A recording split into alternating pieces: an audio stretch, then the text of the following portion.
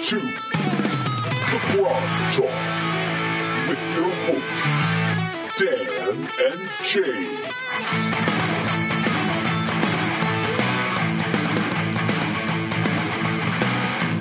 Welcome to Grog Talk. Welcome.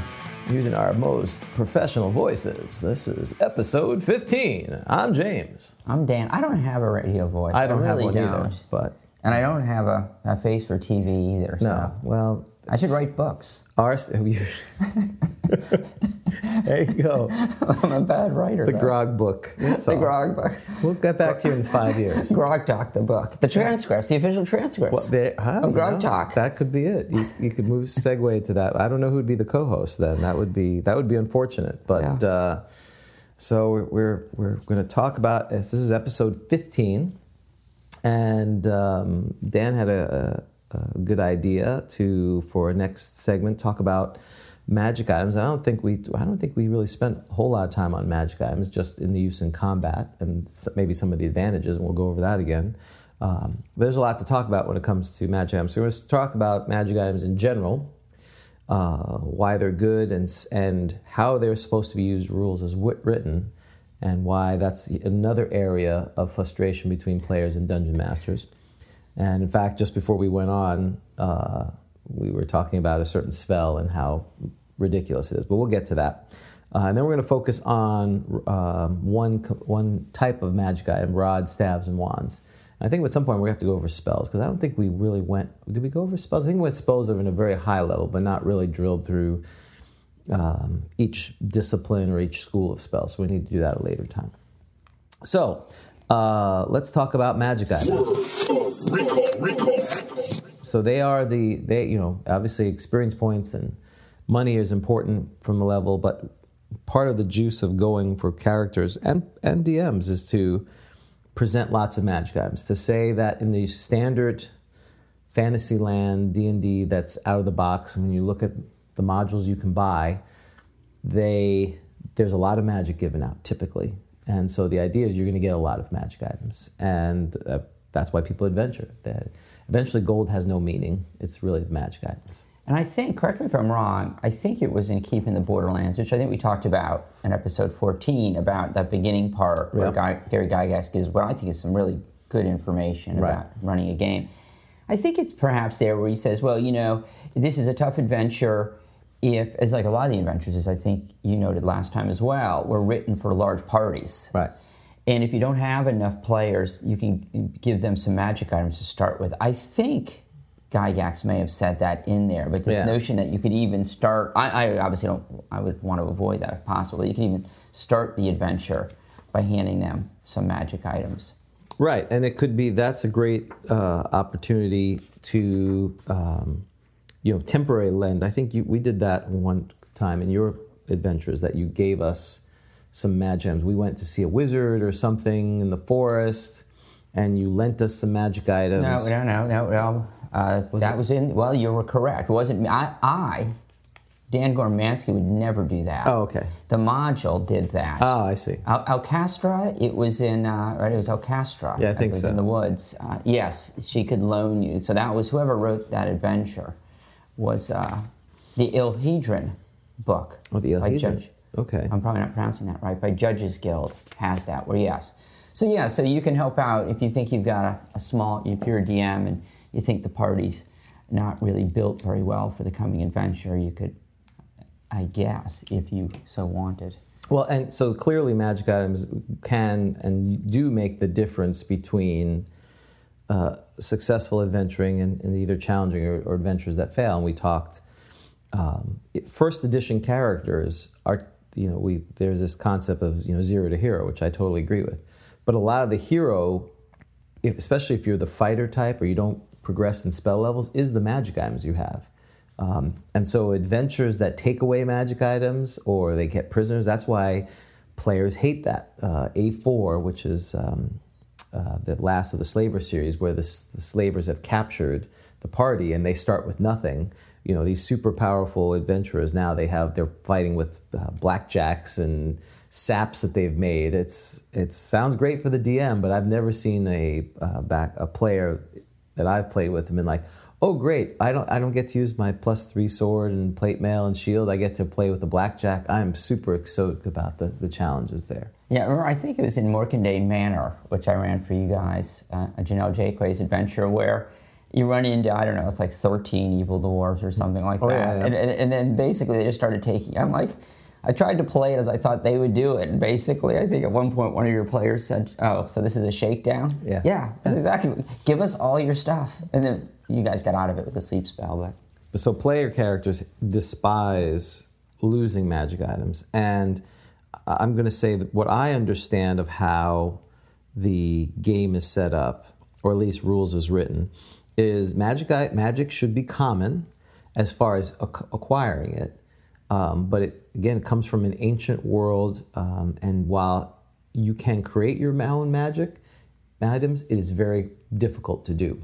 And it is not difficult to lose magic items. That it is very simple for it to be destroyed. And just checking the live stream. We're live streaming it. Good. Sorry about that. So, and that's attention because, again, players want to keep their magic items. So, rules is written, give out magic items in page, if you're a dungeon master, on page 92, it talks about placement of magic items. And again, this is in line with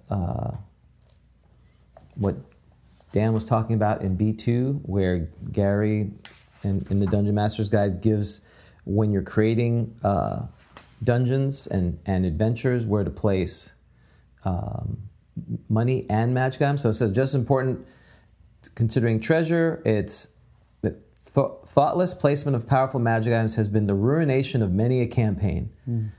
Not only does it cheapen what should be rare and precious, it gives player characters undeserved advancement.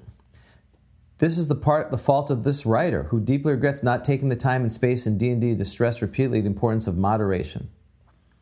So I think what he was saying is, in the first iteration of Dungeons & Dragons, he basically listed all these powerful magic items but gave no guidance on how to give it. And so the idea of the Monty Hall campaign, and it says here, not only is such Monty Hall games a crashing bore for most participants, they are a headache for their DM as well, for the rules of the game do not provide anything for such play. So it goes on and it says, you need to find that strike the balance. Now, his balance is pretty tight, when you read at least the instructions that he gave here, because, you may go through an entire level and you may find a +1 dagger or maybe a boots of something. So, again, there's some discussion on here, but the point of it is that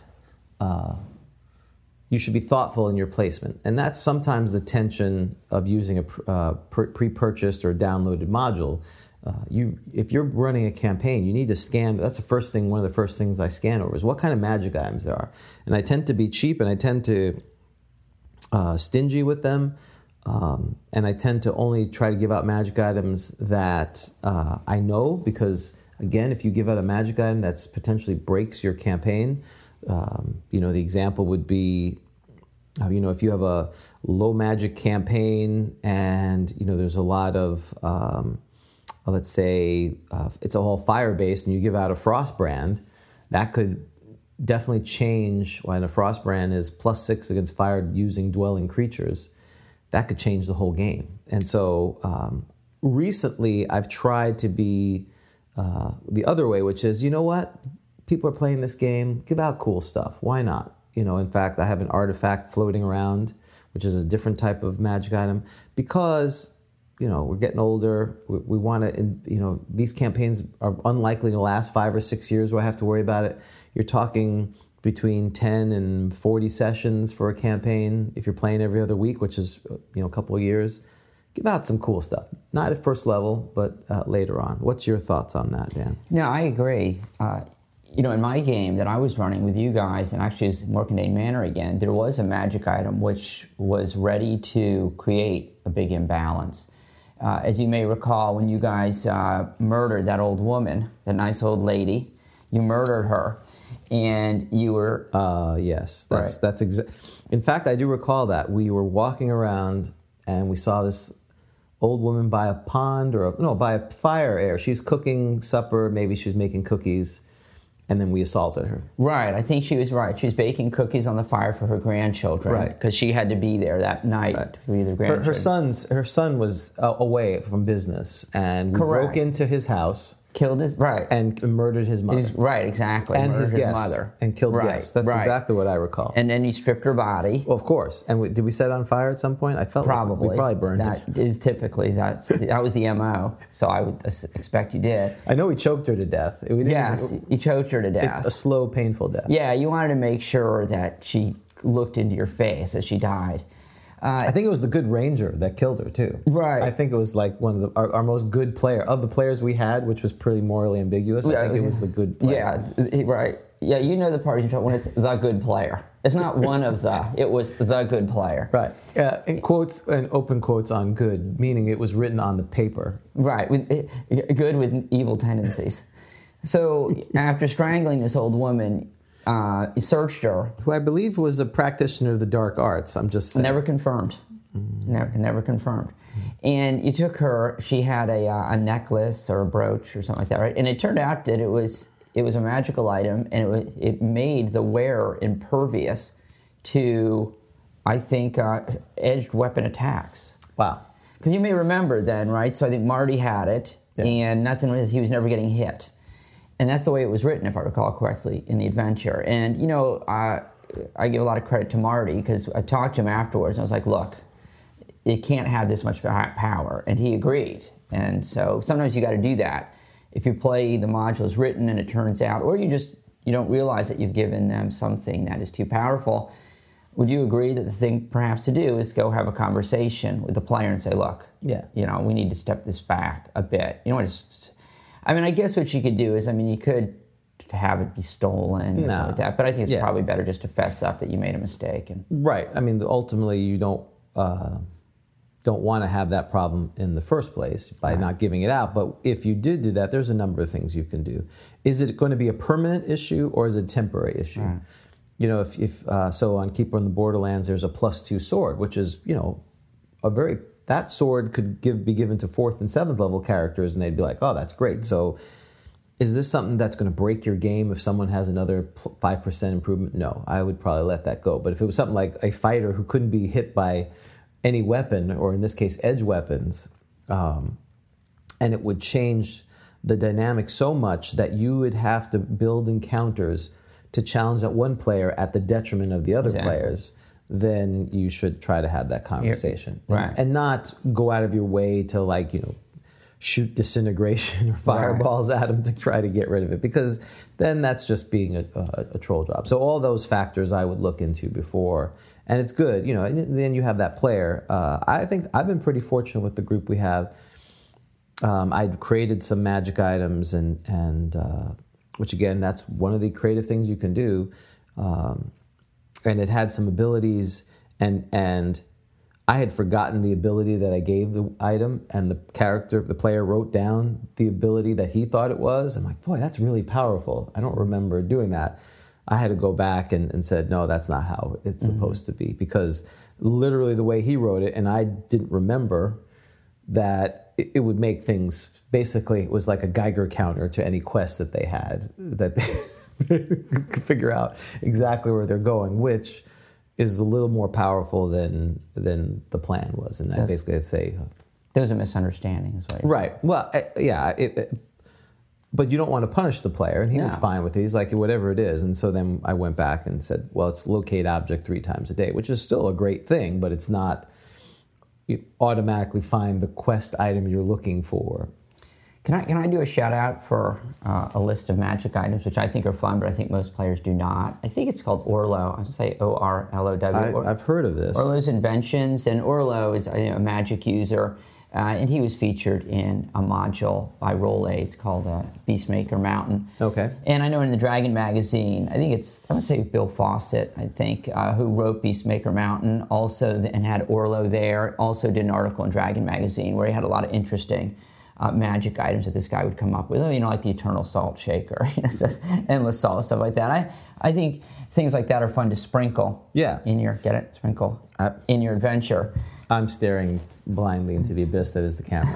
That's a good one. I like the pun. So those are nice. I don't think that you can throw. So I think it's nice that maybe, if you want to give out some magic items at lower level, I think it's nice maybe to come up with some a little bit more interesting ones that are not so powerful. Right, and like we talked about last session, the idea of if you have a high magic world or magic is prevalent and there is an active making of it, or the history or the area that you the ancient civilization that the current civilization is living off of, there would be these items. If it was a high magic fantasy kingdom that fell apart and now you're living through it, there would be the salt shaker of this and the bugs killer of that.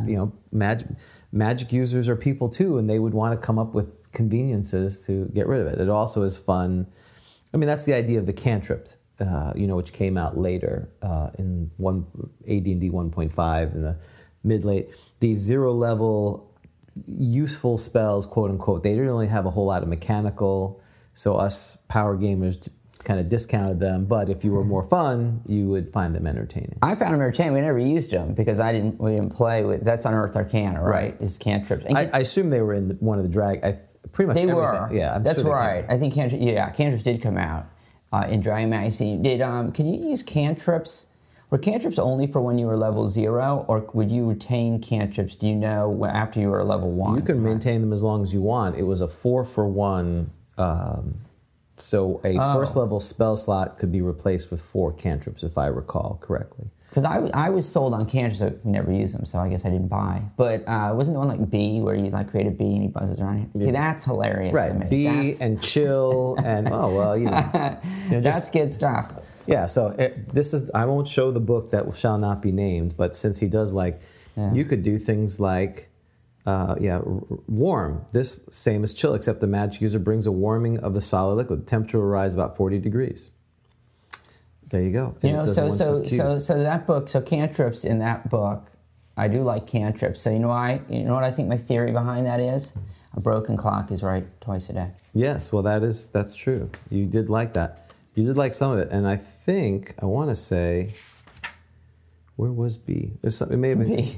I can't find B, but the idea was that as a magic user, you're training your Mickey Mouse, you're learning basic the rudiments of magic casting, and you wouldn't start with magic missile or something like that. Which the problem is some of the first level spells that are first level spells should be cantrip, aka push and mending. These terrible spells that I mentioned. If anyone has love for mending or push, please call the grog time 407-476-6779. And I am keeping an eye on it because we did get our first text on the grog line. Does that count as a call? No, it does not. It does not count as a call because the part of the prize, which I did try to reach out to the person, an international communication, is they would have to either have a question or comment and submit it. And that would qualify for being the first person. Just acknowledging that this is the grog line is not sufficient for that. And we forgot to mention too, so I hadn't even thought about having to ship their swag internationally, because that's going to be at least like a $50 shipping charge that they'll have to pay us. And duties and customs and everything else. Oh, and another $50 for that, to be sure. I had assumed that we would set up a Bitcoin account and the person would send us $1,000 deposit in Bitcoin. Yeah. I like we that would idea. we would then ship the item, figure out the true cost, and then credit them back the balance of $1,000. Because we want to make sure this is fair, and if they're committed to getting Dragon 78 as an example, which is falling apart. The falling apart Dragon 78. It may not arrive with the cover. Yeah. Well, the cover may be disintegrated by the time you get there.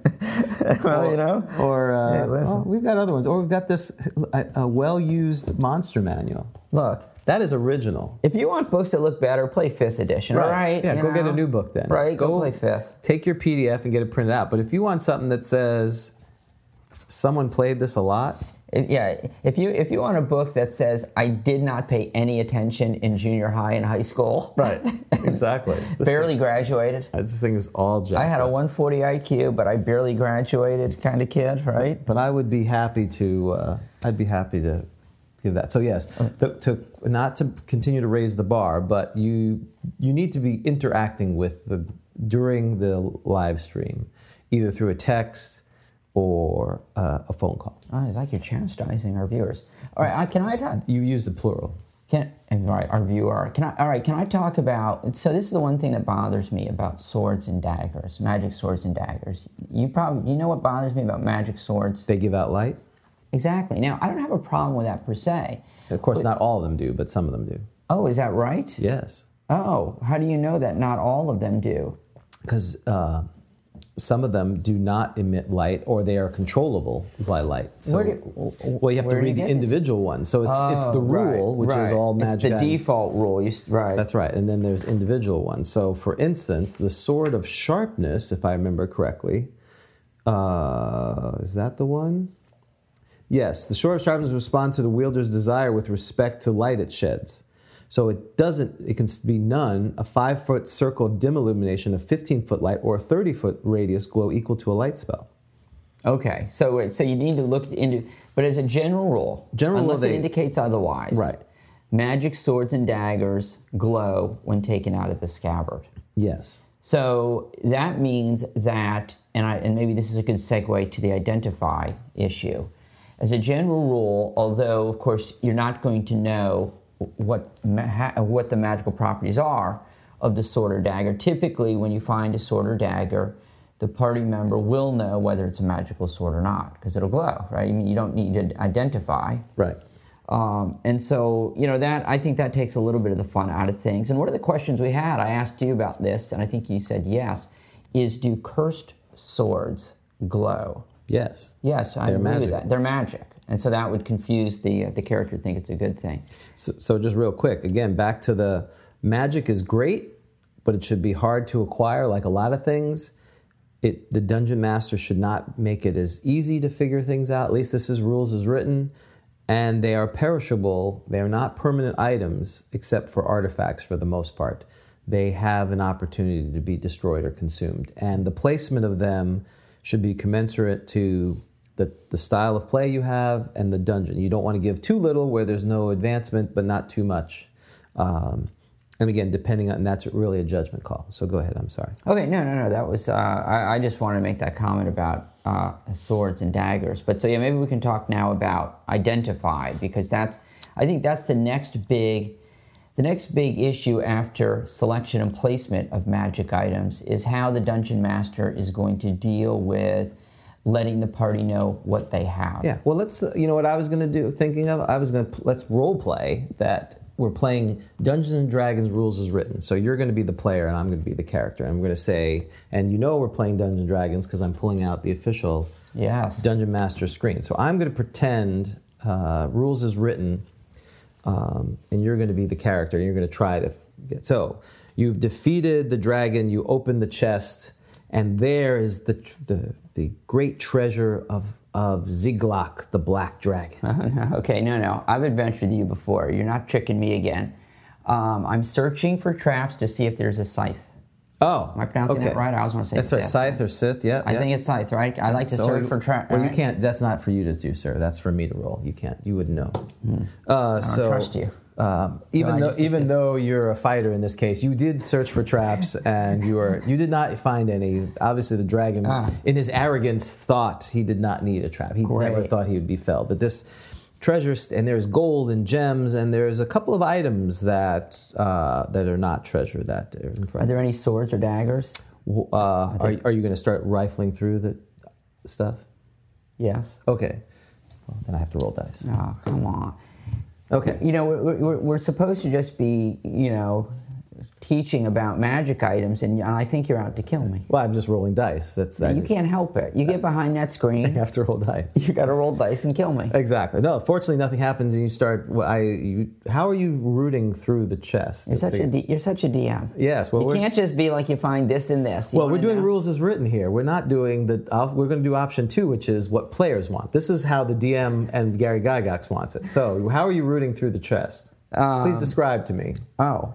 Well, I take out that... You're the caller, I assume. If not, we got a problem. It's going to be a quiet session. Someone call. Will the caller please call the grog line? That's right. We need a caller. I'm sorry, I can't speak to you. I can only speak to the caller. You're right. And I can't talk, and if you're going to do it real Gygax, don't you need to go behind there somewhere? I'm actually going to be in the closet over there. So basically, I'll just be sitting here quiet, and we'll hear you off there be going, I'll just open there every once in a while. Anyone? You're dead. You're dead. Anyone? Bueller? Anyone? Okay, so, I'm taking that, it's on my character sheet. Mm-hmm. It's right there. Mm-hmm. My 10-foot pole. Of course. And I'm taking that 10-foot pole. And you're stirring the treasure. So to speak, yes. Okay, so as you go through, I'm literally stirring the pot. You are stirring the pot. And between the platinum and electrum and copper pieces and gems, beyond your imagination, which your imagination is vast as a fighter seeking treasure, you hit something that seems to be immovable.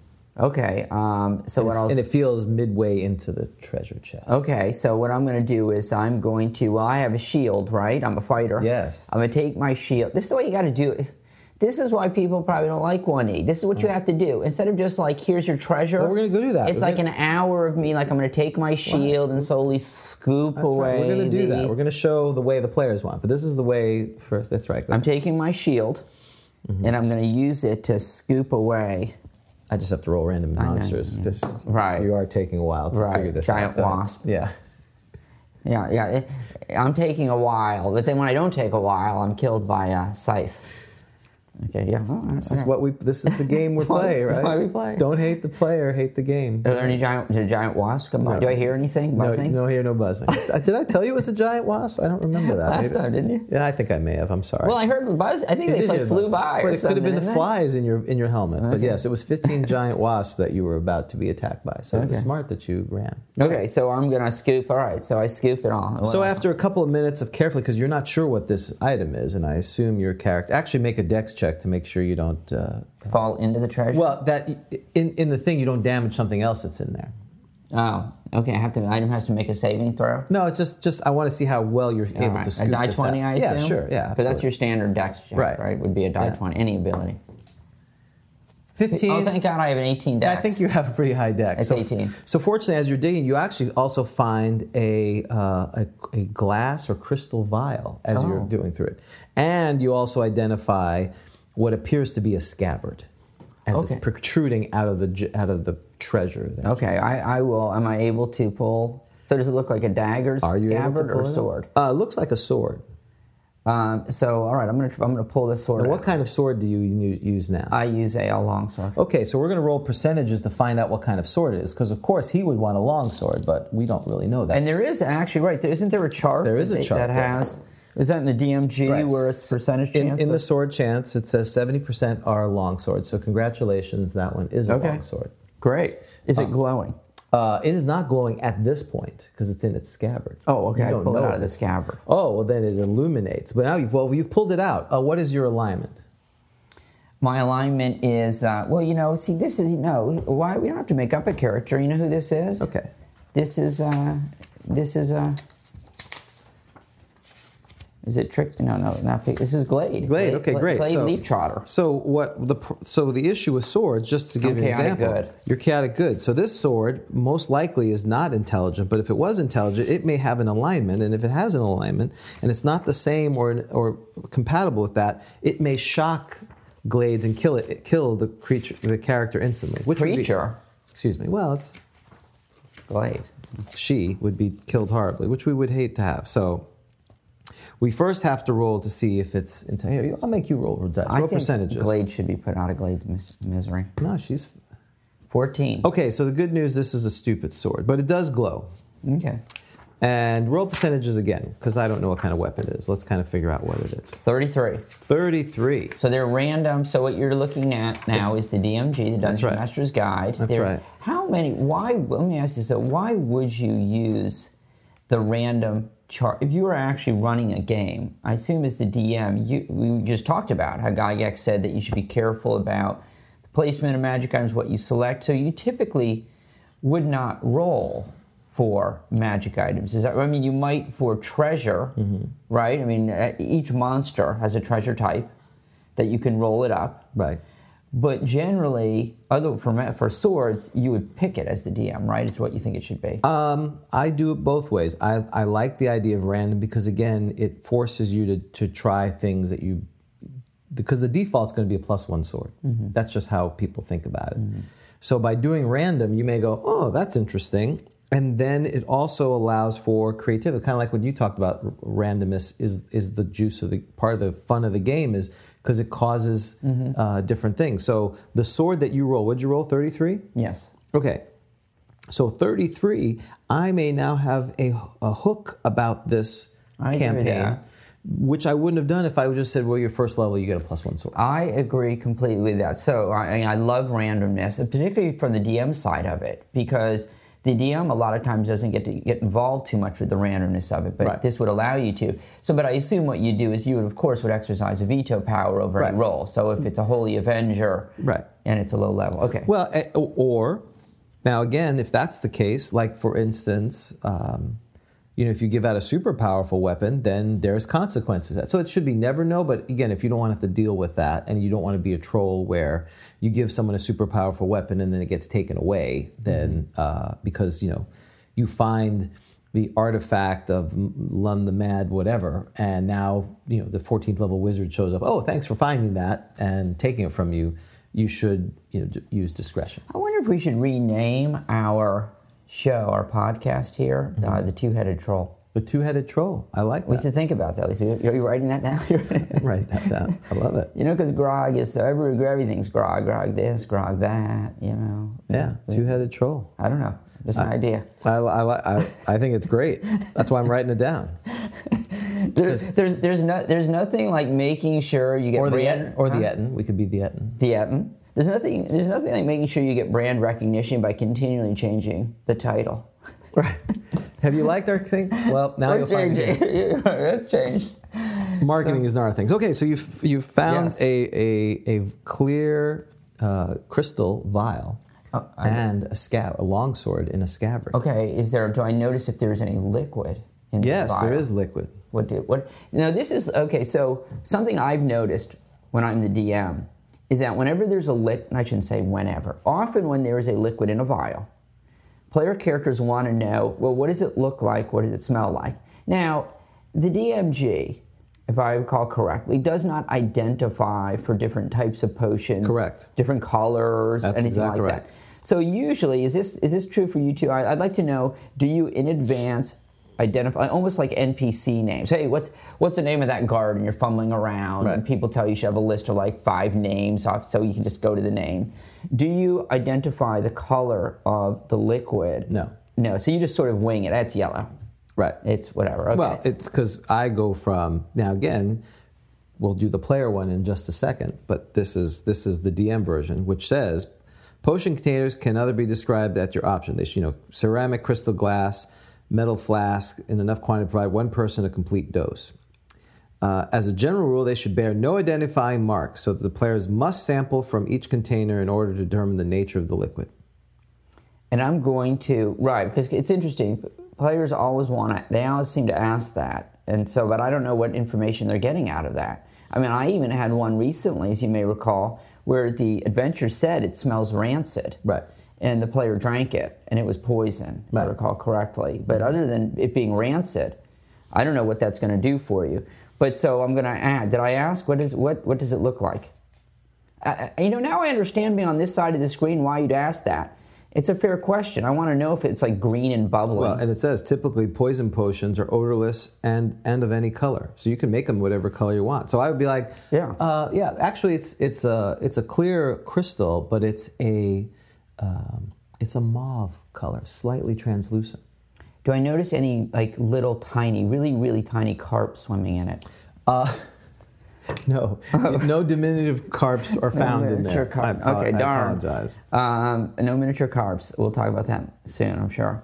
Okay, so bottom line is, when the players ask, So you pulled the sword out, and it glued. It started to glow approximately 15 or 20 feet, whatever the player's handbook says. a nice, warm glow around it. That's it. So you remember, you can use these as a light source when you adventure. Oh, let me ask you this, because this comes up too. Is there are actually some players out there, some groups, who play, I don't agree with this, but they play where you can turn on and off the light source on a sword. And I say no. I agree with you. It never says it anywhere. It says when it's pulled, and I know I didn't give a site for this. I should have. But I've written here. By the way, we're doing rods, staves, and wands here, not swords, but that's okay. Is that what it says? Yes. We said false advertising. We said we're going to do that, but it's okay. Go ahead. Well, how much is there to talk about rods, staves, and wands? So, oh my goodness! It says people are turning off just because you insulted them with that. I insulted the magic users. It says that it glows when it's taken out of the scabbard. It doesn't say it glows when you say glow. So it always glows. And because of, what is it, I'm sure there's an official term either in logic or law or something if there's an example that proves that it's an exception, then the rule is verified. Meaning, again, Correct. The sword of sharpness will respond to the wielder's desire with respect to light it sheds, none of 5 foot. So this one sword allows you to change the illumination.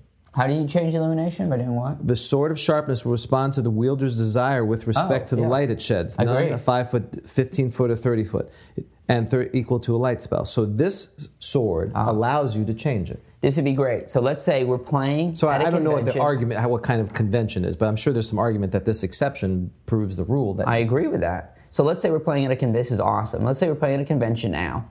And you go ahead and tell me that you want to try to turn off the light on your sword. Yeah, I'm invisible. Here's the other part, because I rule if you're invisible and you have your sword out, the light still projects out of you. Oh, that's interesting. That's another interesting issue. Right. Oh, wow. All right, so we're at a convention. So I have my ring of invisibility, and I have my little sting sword out. And it's a short sword. Okay. And I'm walking through. And you want to tell me tell me that you want to turn off the light on your sword. Well, you tell me there's orcs. I want to turn my light off. What do you think? This is a sword of sharpness? There we go. Wow. I got that. That's the line. When do I get the survey of what kind of DM you are? Did you evaluate the DM? Yes, play? Exactly. Right. Yeah. Sucks. Evals. It's terrible. No. I have convention DM tenure. That's actually not true. I don't. Really? Okay. I do not have tenure. How do you? I'm a junior adjunct DM. at this point, yeah. I'm an adjunct. Yes, exactly right. I've done one class. You've done one class. That's true, and the evals weren't that great. Okay, so now I've got this. What I think is a potion. I am going to, and this is how you do it. Now this could cause you some real issues. You could die, but if it's poison. But in first edition, you can sample. And if I recall correctly, by sampling it, I will get the player character will typically get some sense. You would describe how I feel, right? It'll be a minor effect of it, and you're not going to be like, oh, it's a heroism potion, but you feel, I don't know, whatever. Right. So I'm going to take a little sip of... You're going to take a little sip of the clear purple, the slightly purple potion. Yeah, does a little bit of poison have the same... How do you deal with a little bit of poison? It's the same as a whole lot of poison. Gotcha. It's a saving throw. So, but the good thing is it's not monster poison necessarily. It could be monster, right? Which is not necessarily deadly. Well, right? You'd have to look up poison then, and it says ingestion, introduction through a break in the skin, or possibly just skin will cause death. Poison can be weak or deadly. Right. So that's what you have to decide. Because monster poison, right? Because there's different types, right? If you look at the beginning, right? I think early in the DMG, there's poison I would say types. if you took a small amount, aka a sip, I would give it a weak poison, regardless of what it is. Now, I'm like a cat, just like the tongue. Right. Well, you've done that. Now roll d20. Okay. What'd you roll? 3. 3. Oh, this is very interesting.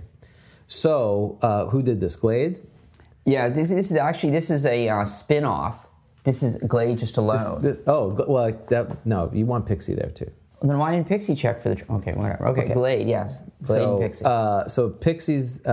Glade takes puts her finger in, and senses that she can manipulate Pixie to do her will. Oh, Glade likes this. That's right. Okay, all right. So and felt like... that's what you could do. Oh, that's the grog line? So hold on. Oh, no. I'm supposed to get up. Hello, No, it's over here. Hello? No, James, you're confused. Stop. Hello. No. This is the grog. No, you're breaking up. I can't. Oh, we lost them. Oh, man. Sorry. Oh. So just for FYI, I rolled human control, and you rolled the 3, which is for elves and half elves. Oh. There's a potion of human control.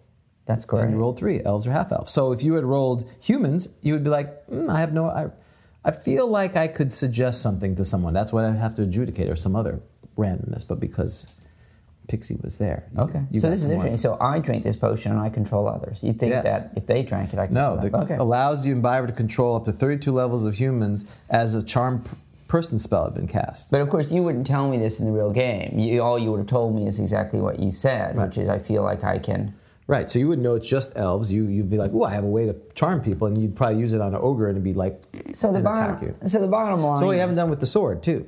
Well, the bottom line is And by the way, you hold the sword, and it's definitely magical because you've picked it up, and it's glowed on its own, but you have no other idea of what it is. And so that's what Rules is written as. Okay. So, all right, do I find any... and you don't know what bonuses or anything else. You just know you have a new weapon. That would be it. Are there any... Right. Well, I'm not going to go through the whole role play. I mean, there's runes on it.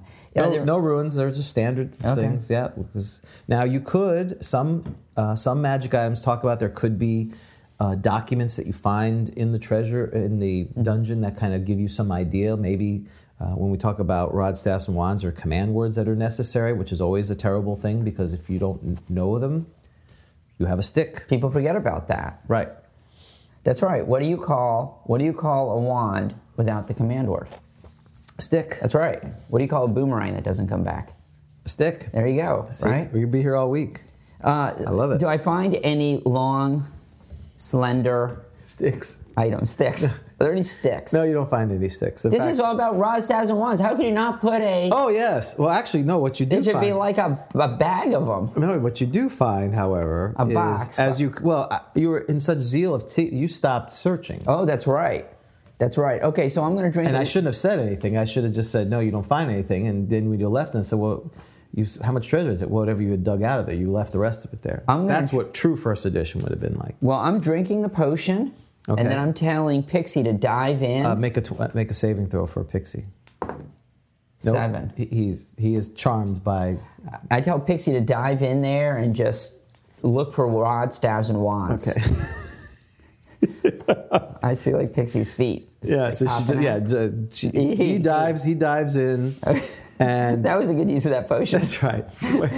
It's amazing that Pixie and Glade don't do better in their adventures. Right. Well, the good news is this is a permanent charm. It's all about choices. What? It's charm person. It's permanent unless he eventually makes a save. Oh, this is the stuff with like so many months or something, and then you get another one and all this? Well, fortunately for Pixie, his intelligence is pretty high, so I think he gets to check every few days.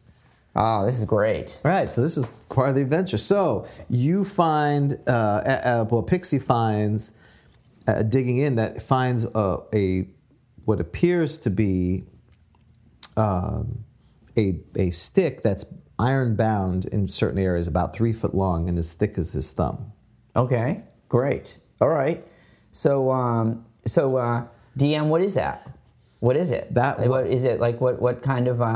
Is it what I recognize as a wand? I don't know what a rod is. What is the difference between a rod and a wand? So a staff is big. A rod, like, think Gandalf. Yeah, right? A rod is more like a crowbar kind of size. A large crowbar is 3 foot long. So it's that size of it. Could be. Where do that come from? I understand wands. Like the septum. Like the king ruler. You have the scepter. It's a similar size. Oh, I see. Yeah, it's more like a scepter. I see that. Right, but in this case, it's just a stick that's bound with metal. It looks wand-like. It looks rod-like. We're not idiots. Oh, it's rod. It's that long. It's 3 foot long. Oh, a wand would be a stick. Now I have to figure out what kind it is that you got. Yeah, tell me what it is. So DM, will you tell me what it? Are you going to tell me? How does this work? Do you tell me then what it is? No. Oh. I'm going to roll this because the table has rods, staves, and wands on it. Okay, cool. You know what the plural of staff is? Staves. Why isn't it staffs? I don't know. English is a terrible language. It is ours, but it makes... Because it's elves. Well, is everything in D&D? Is it just D&D? Everything's VE? Elves, dwarves, staves. That's all I know. Slaves? No, slave and slave. Sorry. No, Slavs. In order to get the swag, the first person calls should have to also be able to identify another VES. Oh, okay.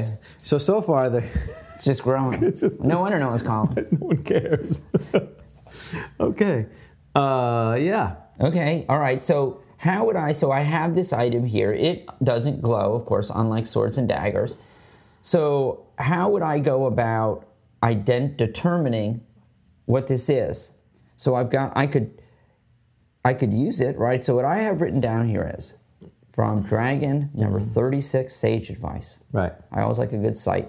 To determine if an item is magic, it will ordinarily be necessary to cast a detect magic spell on it or pick it up and try it out. Oh, now this is just to know if it's magic. So the first thing to do is what players often do is they'll have a detect magic spell. Yes. And that is what? That's a magic user. Is that also cleric? Cleric or magic user. Okay. And they will usually pile all the stuff, That's right. And then will they slowly, because how long typically? Do you remember how long detect magic typically It lasts for a few rounds at a minimum. So they start separating items out, Right. right? They try to quarantine or segregate items. So, all right. So, let's say, so if I had... Yes? There it is. We have our... There's nothing on this. It's blank. Sorry. What am I looking at? We have a winner. We have a winner. We have a comment. Your family's beautiful, James. Thank you. Yes. What is? Yeah. Oh, yes. Okay. 4th level magic user using push can stop most. Whoa! This is. You need to it goes too quick. It cancels out to it. Most fighters from. That's a really good point. Aimed at the sword, so a texture. It wouldn't be a call. It's a texture, right? Tells us that a 4th level magic user using push can stop most fighters from attacking for a round. Aimed at the sword, the attacker receives -1 per magic user level on the to hit. Now, where does that come from? Is that written in the push spell? Yes, a push spell employed against an object held by a creature will cause it to subtract the force of the spell in foot-pounds from a chance to hit an opponent, as applicable, if the player makes a save. Well, that is very true. What page number is that? Oh, well, I just closed that. So, and now we're totally derivating. We know this person must be international because no one in the States is watching this at this hour. No, that's true. But they're still waking up. Because you want this to last a while, right? If it's too short, that's no good, right? Because who cares about, right? It's instantaneous. So it happens. Oh, but how long are you... Well, it would prevent what our texter is saying, which, by the way, you are the prize winner. Thank you, person. And if you give us your address at info@grogcon.com, we will send you a prize out of the collection. So thank you very much, who the mystery person is. Unfortunately, Google Voice does not allow me to respond back to you directly to international calls. So I apologize. So we'll if you we are Twitter at Grog Talk. So if you use Twitter, or if you send us info at GrogCon, we would be happy. Dan and I will go through our curated thing and send you something. So thank you, whoever you are. We really appreciate it. Yeah, this is a good one. And you can cause a creature to lose their balance. Do you see that? An example of the latter used is causing a creature attacking to lose its balance when it is attacking. Right. For if the creature fails its saving throw, it will not be able to attack that round. Right. So would that be better to cast it on, so if someone's coming at you, our fine viewer did provide a usefulness of push. But in relation to sleep, what would I rather do? I could sleep 16 kobolds for 20 rounds. Or assuming this creature is less than... Now, if this creature was a 7th level fighter, then yes, this would be a much better spell to use than sleep. But of course, when you're going into the dungeon... and you had choice of what spells you're going to learn, you're not going to learn push. No, but what would be fun is I'm not going to learn push. I know I am. I'll tell you why I'm going to learn push. Because if there's that character that's in the front who's really annoying, and they're looking down the long stairway, right, you're just going to push and make them off balance. You do a push. I like that. They'll never know what happened. They'll just think they lost their balance. Even though they'll hear something you saying push through the bush or something. Well, like that. but you could if someone was at a precipice or something like that, the baddie. Uh-huh. I mean, I know the situation would have to be right. Right. This doesn't happen all the time. Right. But if the baddie happened to be standing over, the precipice. Oh, you know the thing I'll do for our fair. Well, that's right. It would, and that says nothing like party cohesion than causing the. I'm telling you, push could be. I'm seeing a lot of fun uses for push-offs. But see, that I'm the guy who likes the B cantrip. Right. You like the B cantrip, and you like illusionists. And, exactly. So pushes. Basically, it's a zero-sum game here. If you don't like it, I'll probably like it. I think it's actually that unique circumstance is useful. It's just the problem is in relation. Maybe if sleep was not part of the first level spells, then that would make more sense. But when I have choices of spells, I'm going to pick Magic Missile or Sleep. But that's the thing.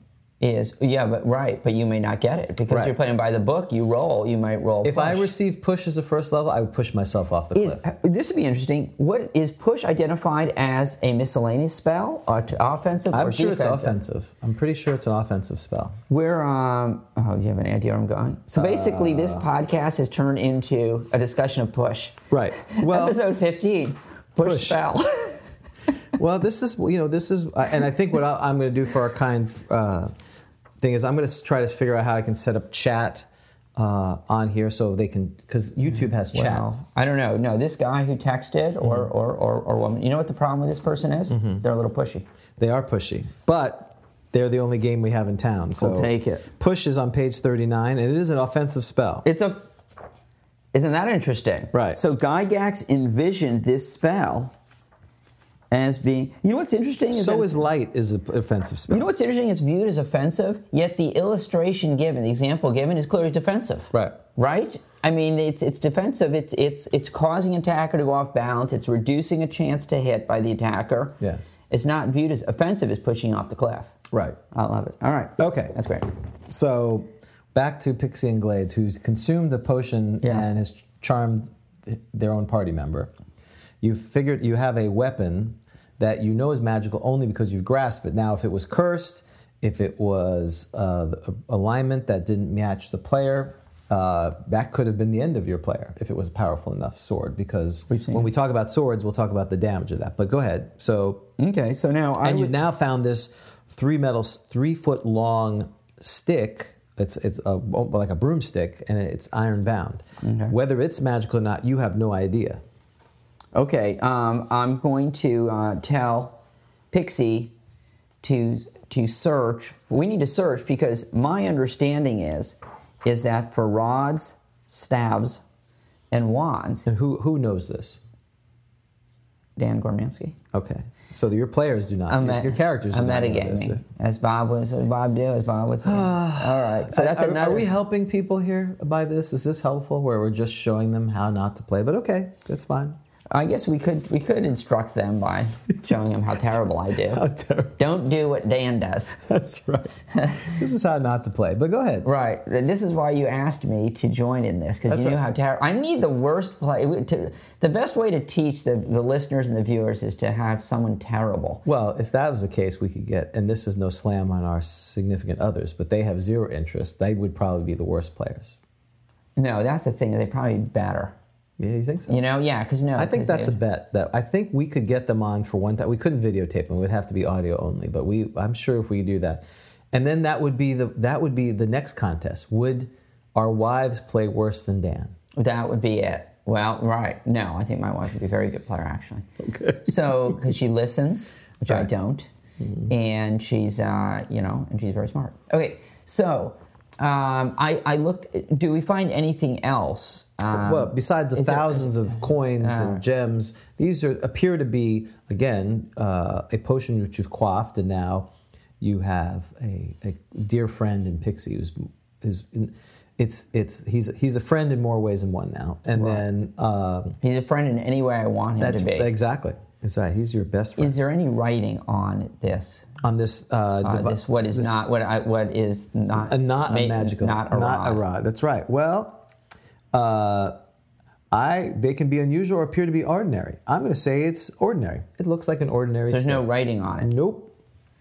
Okay, so is there any pieces of paper? I'm going to. I know I'm telling you multiple actions. I want to search the room. Good. That's good. You got to search the room now. So I want to search the room, looking for like a drawer with a no random encounters. A notepad. Any post-its in the drawer? So Scragok, I think the Black Dragon, was known for penning tales on paper. Okay. No, he was not. Oh, he's a Black Dragon. Seriously. No, he didn't have. So you unfortunately do not find anything. You find this treasure. I don't find any like magic words. No, but what you do find as you search the lair, you do find what appears to be the very clean remains of what appears to be a human, and whose armor has fused with his body. What was left of his armor. He didn't do so well against the dragon. It sounds Apparently, yes. Okay. It appeared to may have probably been had a holy symbol of Fentius, the lawful deity of light and justice. Oh, excellent. Okay, I'm going to search that body as best I can. Try to I assume flesh is like pulling along. Well, the flesh armor has been long gone, but the armor itself, parts of it have fused onto the bone. Kind of like I don't know if you ever watched Northern Exposure, where the guy was hit by a satellite and he is fused, and they had the funeral and the satellite part coming out of the. Okay, no, I didn't see. But yes, a similar thing. Apparently, it was not a good encounter with Scragus. Well, it sounds like it was fast.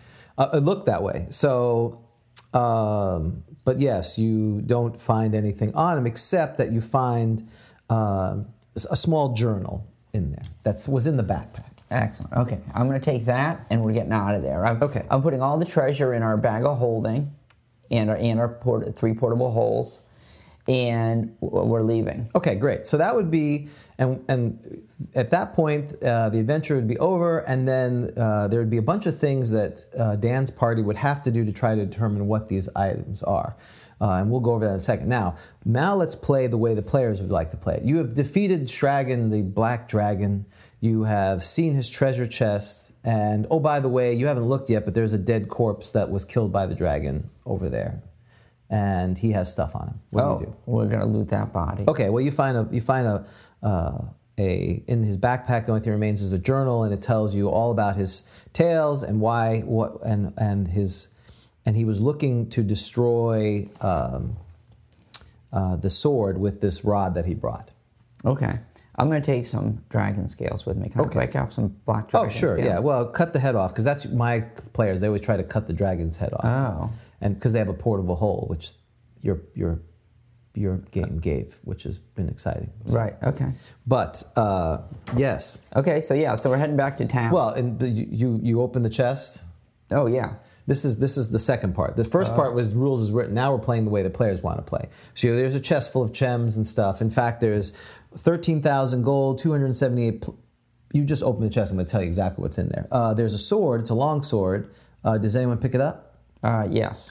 Good. It's a +1 sword, +3 against lycanthropes and shape shifting. And you find a potion, and it's a purple potion, and you look through your book of identifying potions, and it's a potion of human control. I get you now. So this is the way the players, we would want it to be, right? That's right. This is how the players expect. Right, I'm writing all this down. Right. Yeah, it's a purple potion, and so you look up, and you found purple potion. Or it says it on there. Right, it says human control, elves. Yeah, right. Elf control. Excellent. Right. And then we move on. So that's what the players want. Right. But that's not how it works. Sure to speed things along. Well, and in some ways, we do acquiesce to that. The middle ground can be something in between, because and we're going to talk about how you can now, if we're playing rules as written, all the things you have to do in order to figure it out. Well, because this is what's happened, is you've been playing for 5 hours. Yep. It's 11 o'clock at night. That's right. You found all this treasure. People want to go home. And you like to kind of on the way home know what you found. It's not, so it's kind of a wet wash rag thrown out the end of the game. If you say, oh yeah, congratulations, that's awesome. We killed the dragon. It was this heroic battle. You find this huge treasure. Yep. All right, well, we'll start in 2 weeks. You guys can go into town Try to identify. What do we have? I don't know. Well, you got What do you have? You have a stick, a large broomstick, a liquid potion, and a sword, which if you pulled out, now you know it's glowing, but you don't have any idea what it is.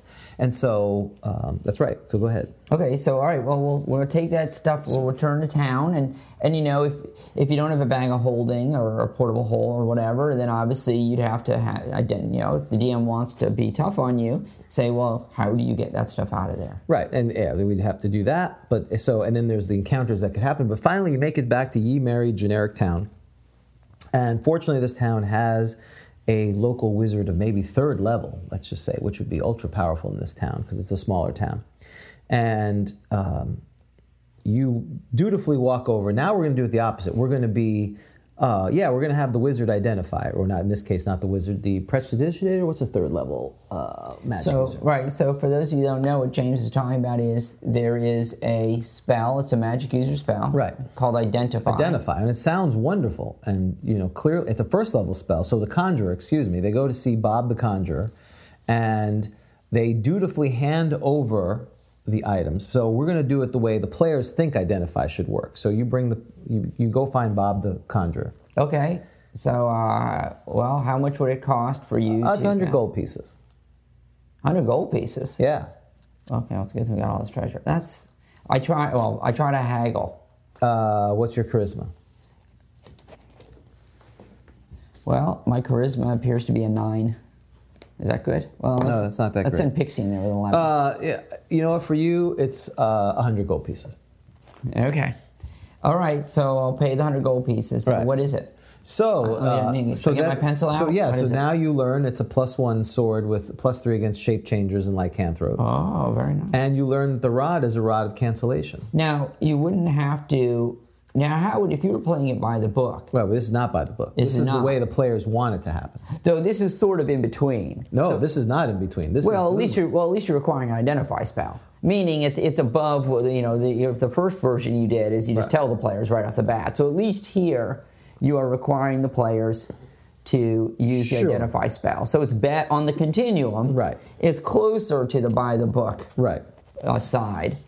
Okay, so, and the reality is, a lot of times that's nice because if you do not tell the players what it is, then you, the DM, have to keep track of what everything is. You've got to modify all the die rolls. And that's what the issue is. So I'm going to briefly read, so that's how the players expect it to work. And that's how I think most people, if they just saw Identify, they'd be like, oh, it's a spell that identifies magic items. Right. And if there's a cost, so be it, in this case. Let's not forget what the poor magic user had to drink a pearl or something. Right, well, here's how it really works. And I don't think we ever read it when we were young. We just said Identify, sure. You were ahead of the game if you were just requiring the use of an Identify spell. And we knew it probably cost something. Look, it is long. It's almost half a page on one side. Yeah, Dan is showing it on the thing. Compared to everything else, it's a tome, right? It's really long. And again, you could argue, now again, so it says here, when Identify is cast, one item may be handled. And so the first problem I would say is, how quickly did you find this item? How long did it take you to get back to town? That's issue number 1, because the longer you possess, and it doesn't say hold. Right, possess. Possess. So I think sticking it in your backpack, someone's got to possess that thing. It says the item to be identified must be examined by the magic user within 1 hour of level of experience of the examiner after it's been discovered, or all readable impressions have been blended into those the characters possess it since. So the reality is, I don't know why I would say reality, but the reality is... The reality of this fantasy game the reality of this fantasy game is that if you are in a dungeon finding magic items and the DM is keeping track of time, which is a pain, you're not going to be able to use the Identify spell, right? I mean, this is almost like an organ transplant that you have to race back. That's right. Can you put the magic item in ice, do you think? Right. Well, maybe there's some spell that allows you to, not touch it. In fact, once you look at it, and actually you're not supposed to touch it. If you don't touch it, you'd have to go get Bob the conjurer to come out there. Yes. No one touch it. No one possess it. Right. Do not possess it. Leave it on the ground. Don't even be in the car with it. Because my understanding is that counts as possession. I think so. Like if it's in your trunk. That's right. Well, that's possession. And I think the Supreme Court has read that. I've heard that. Yes. I don't know that. I just heard that. That's what the cop told me. Well, but if I'm a passenger and I was unaware, if I was just picked up on, what if you're just an Uber driver? Does that still count if I'm a passenger? I don't know. We'd have to, I don't know. So if this is a guy, wait, right. I'm confused. Are we talking about the identify spell? Well, about the thing of possession. Okay. If I got into a car that the Uber driver had this item, so it's on your horse. Yeah. It's in your it's your horse has it as a saddlebag. Oh, I just it's found not your horse. You're riding on the back of this horse with somebody else, right. And it's in there. Are you possessing it? That's right. Exactly.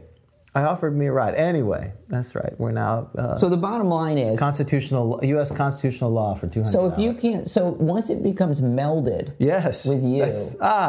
So he's given us his name. So it's David. So David, and 8 points of con. Yes, you beat us to the punch, sir. Yeah, that's right. He's commenting that identify as a complete troll job. It's a complete screw you players. That Bob the Conjurer, has to be within, he's third level. He'd have to start fondling the item within 3 hours of finding that the party found it, which again would be nearly impossible. Then he would have to put it on and take any effects that could potentially happen would have to be burdened on him. So if it was a cursed sword, sorry, Bob. Well, that's why it's 100 gold pieces. No, well, that's right. No, wait, that's right. Wait, he's got a pearl of 100 gold pieces. The charge has got to be more than, or do I? It bring your own pearl? Is it BYOP? Well, yeah. Well, so because he's going to charge for the pearl, right? He needs to make a profit. That's his cost. That's right. And the miniature carp don't come cheap, right? And owl feather steeped with wine. None of this is cheap. So his cost of materials alone is probably like what? Like is obviously over 100 gold pieces. At least 110 or 20. So it's 110 gold pieces, right? Then he needs a profit margin. What's the typical profit margin? Well, it's usually 100 gold pieces a level, 1 to 200 gold pieces a level, because there is no cost. See, so what happens is, dear friends, is in the Dungeon Master's Guide there is no price list, generic price list for spell casting for magic users.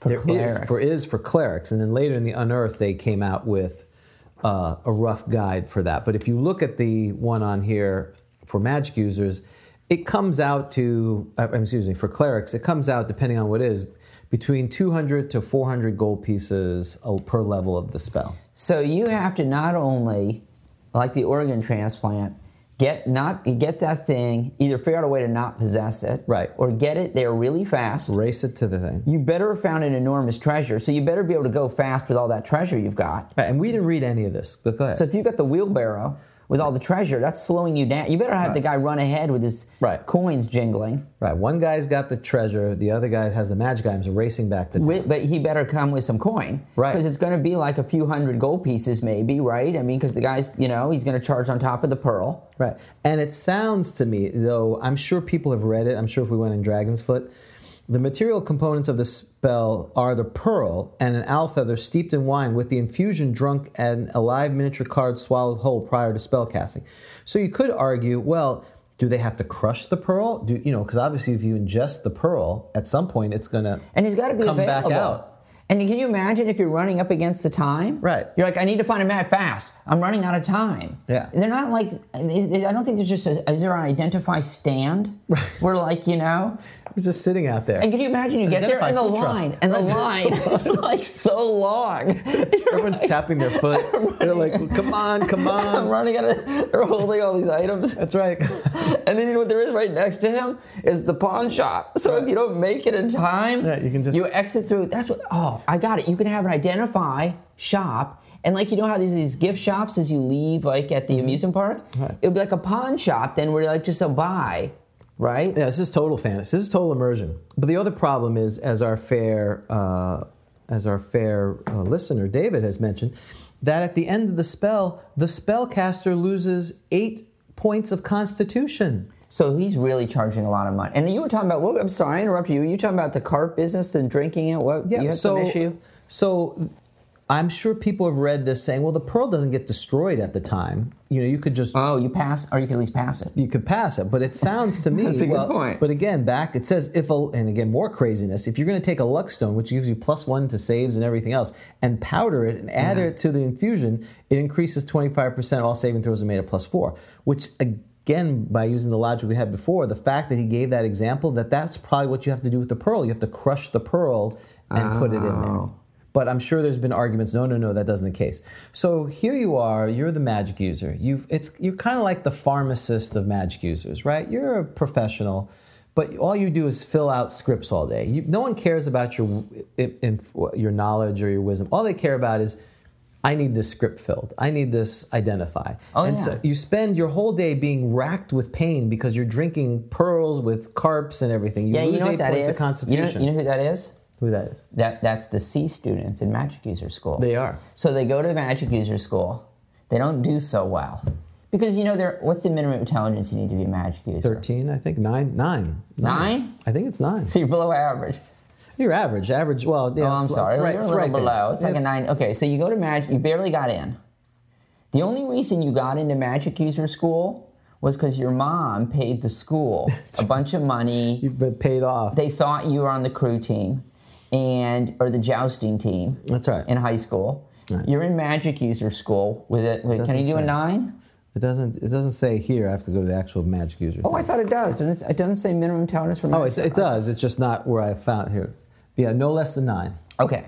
So you had a 9 intelligence. And you had a minimum dex of 6. So you barely get through. You you cheat, whatever. You barely get through. Exactly. And basically what you're going to do is you're like, great. You went to the online school of magic use. Yeah, so there's right, exactly. And you get the degree. Paid for you. You got your degree. The online, and there's just it's like a strip mall kind of thing in the city, state, or wherever. And there's just like, it just says, a neon identify, open. Exactly. Yeah, and that's what you do. You just sit there and you identify. And you pass the pearl. And you pass a pearl. That's what we call it. Pass the pearl. Pass the pearl. Writing that down. That's gold. Pass the pearl. Identify shop. Or you have to eat the pearl. And that's the thing. Are you passing pearls? So again, I like passing. I love it. Because then again, the cost is much less. Because if you could reuse the pearl, which again, what's worse, the C student, or the apprentice of the C student? Hey, get the pearls from. I just went in the bucket. Go get the pearls. Oh, you're the pearl gatherer. I'm the apprentice with my cantrip. Is there a cantrip for cleaning poop up? That's the cantrip. That's the cantrip I want. It's disturbing. Extract scatological Yeah, because you're exam. right. Because he stopped at 0 level. Yeah, he failed out. Right. So like you. Or he's the 14-year-old kid trying to learn magic.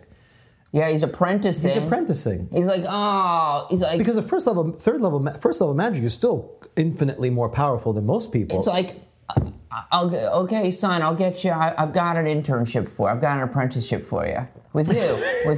with Uncle Saul. Uncle Saul, you can pass the pearl identify shop. Yeah. What? He's very talented. He's very successful. He's a hack. No, he's not. Your Uncle Saul's not a hack. He knows push and identify. That's more than you do. He pushed that dude off the cliff. He pushes pearls out of himself all the time. It's great. So there you go. That's exactly it. So basically, this is terrible. And then you're like, okay, even with all that, if I could figure out all the items there. Now, for each segment, you may then, so here's what happens. So then, yes, it would be, I've always charged 500 gold pieces for identify. And it's a turn. Right, but it's at 10 minutes? It takes 10 minutes to cast, and then it's 1 segment per level, because each segment you can identify a property. Because I may have like 5 items. All right. Oh, no, it's just 1 item. I know, meaning if I've got 5, I'm definitely tapping. I'm like, because this guy can't do it. Can't do it. He's got, let's say he has 10 constitution. He's wrecked after that. Oh, my gosh. You're right. You can do 1. So as you're running there with your magic items, you're going to have to decide. That's why it'd have to be like, there's like 10 Sauls. There'd be 10 past the pro people there at the shop. Right, exactly. You need a big shot. Because once they do, it's a 1-shot deal. Then they have to go rest and wait for the pro. No. Yeah, well, wait a second. Oh, okay. I don't know. Yeah, I guess a cleric can't help with the con issue. That's just usually. That's a wish or alter reality, which makes perfect sense. Whoa, that's getting way too. All right. So then, what will happen is for each segment, right, that happens, you have to make a saving throw. Then, if you make a saving throw, then there's a 15% per 5% per level to know one property of the object. So you first make a saving throw. Mm-hmm. Each time a property can be known, the referee will secretly roll to see if the magic user made a saving throw. If it's successful, the property is known. So you first have a percentage chance to figure it out. Then you have to make a saving throw, and then you may figure out a property. If it's 1 point short, a false power will be revealed. So it's not like I may give you a false power. If it's lower, then no. The item will never reveal its exact pluses to hit or damage bonus. So this is where we have all compromised. Sure. Because the reality is, if you keep track of, again, the idea is the DM has all this information, and they're keeping track of it, and they know the player's characters better than the player does. And so, again, that scenario, I want to attack to hit. What do I need to hit? I can't tell you. I'm not telling. Yeah, just roll. You missed. Right. Or you hit. And then, if you fight enough orcs, you're like, I think I need a 10. Right. I rolled a 9. I still hit. Ooh, maybe the thing's +1. You would say it's low pluses or low charges. You wouldn't know how many charges are in a wand. You wouldn't know anything, basically. Right. So this is it's literally a complete waste of time. And so again, that's rules as written. Oh, and can we, let's make this even more entertaining. You do all that, and then let's say he identifies it. Yep. He says the rod of X. Yep. Don't I need a command word?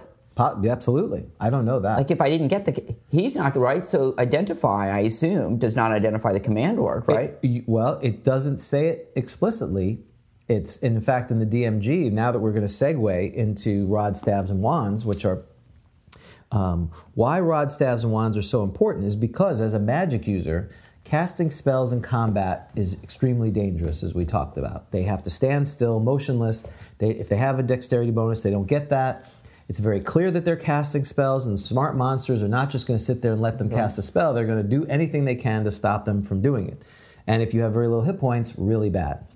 That's on page 119, I think. Oh, thank you. Yes, use of magic items, 119. So 119. So the benefit of rod, staves, and wands, particularly wands, because they're the highest charge, you'll find out. So as we talked about, a rod is a device that's 3 foot long. It looks like a broomstick. A staff is your classic Gandalf staff that you shall not pass. And a wand is Harry Potter-like type of thing. I've got a foot and typically 1 foot, 1/4 inches long and slender. I've got that. DMG 132. There you go. So can we talk about command words? Because this is something that until I got back into the game and read the DMG, I didn't know about, and I don't think we played with, which is that and it's all 3. It's not just a wand. Right. It's a rod, staff, or wand. It's usually necessary to know the proper command word, right? So you've got to acquire it, the command word, right? Right. So there's several possible ways to acquire it. If it was in the possession of an opponent, it may be possible to learn the appropriate word or phrase directly, either by noting what he or she says when using the item. So that's always an interesting one. It's just when the person uses it, and then the player says, do I remember? How do you handle that? Do I remember what he said? Well, I think if you play it right as a DM, and you say Shazam, and you see the guy, the character in the back say Shazam, and something happens, if you say it, and they don't remember it, that's so sad too bad. I agree with that. But if you just say he points a stick and you don't hear the word, right? Then you kind of have to give him a break. Then if you forgot to do that, I think that's right. You can divulge, of course, by force or trickery, and it is also common for spell users to keep such information recorded among their hidden scrolls and spell books in case their memories should somehow become impaired. So it's like your password sheet. Right. For like all your passwords Which on the is a computer. terrible thing. You would hope that you would encrypt it somehow. And you could do that. You could write it in Magic. Couldn't you write? They write it if they somehow, and you have to do a read magic spell. You would hope they would do that. Absolutely. Right. But the point of all that is, it's not going to be as simple of. The easiest way is, unfortunately, this magic has to be used against you in order to figure out what it is. So Gygax says that if it's not there handy, like you didn't hear it be said, you don't find, the Post-it, with the password on it, the command word on it, you can use something such as Contact other plane. Yeah. What is contact other plane, and how does it help me figure out a command word? So what's great about contact other plane is, first of all, so again, your first level characters, right? This is the part that's another screw job. Contact other plane, I think, is a 5th level magic user or cleric spell. I think it's magic user. I can look that up real quick. It may be that. So it allows you to talk to a celestial or otherworld being and ask questions of it. Oh, but why would that other being know? Well, that's what you'd have to ask, because again, you'd have to, hey, do you know this thing? And it may or may not know it. Who makes? Do magic users make rods, staffs, and how Yes. do they create? So the magic user that creates it, the creator, imbues it with the command word. But here, all these powers are located at random. When the spell is cast, the magic user sends his or her mind to another plane of existence in order to receive advice or information from powers there. All these powers are located at random, and they resent such contact in any case, and only brief answers will be given. The character can contact an elemental plane or some other plane removed, and then the farther you go away, the more likely you'll be go insane. You could lose intelligence. You could, whether it'll know it or not. So again, the DM has to start thinking. So for instance, if there's a ring of fire resistance, and there was a command word, I don't know, there isn't any, but let's just say for argument's sake, if you went to the elemental plane of fire, it's very likely that creature that you reach out to would know the command word. Oh, so it has percentages for that they're going to know it. Okay, right. I got it. And we'll tell a percentage of telling the truth. So you may be told not the truth. Right. So the point of all this is the players want certainty. They want to know, they just like in the video game. And part of, I think one of my things is later in the 80s, the D&D Advanced Dungeons and Dragons gold box from SSI came out. These were computer games that were based on Dungeons and Dragons. And I think a lot of people of my age were influenced because, again, they learned the game through the books and their permutation of it. They didn't have forums and everything else. So it was almost the canon came from those games. And back then, it just said identify 100 gold pieces, and it would tell you what it was. Sure. Which, again, we just didn't read it. We just assumed identify was, it's 100 gold pieces. So players want certainty. None of these solutions provide certainty. So whether it's contact other plane, what was the other one you said? Legend lore. Yeah, what's legend lore? Legend lore is another 5th level magic user spell. So you're talking thousands of gold pieces. So in other words, you may, if you're fortunate, you spend a bunch of money getting this identified, unless you have the identify spell, which is nice, right? I mean, you could, as the player, could have identify. You could, but then it's 8 points of Constitution. You need 100 gold piece pearl.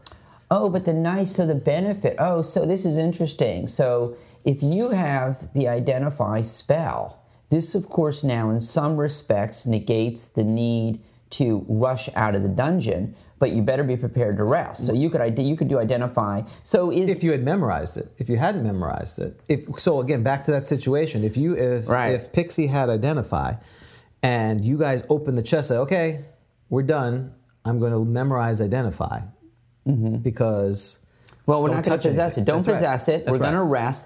So do you think that? Look, I like to think that things sometimes make sense. What's the method behind the madness?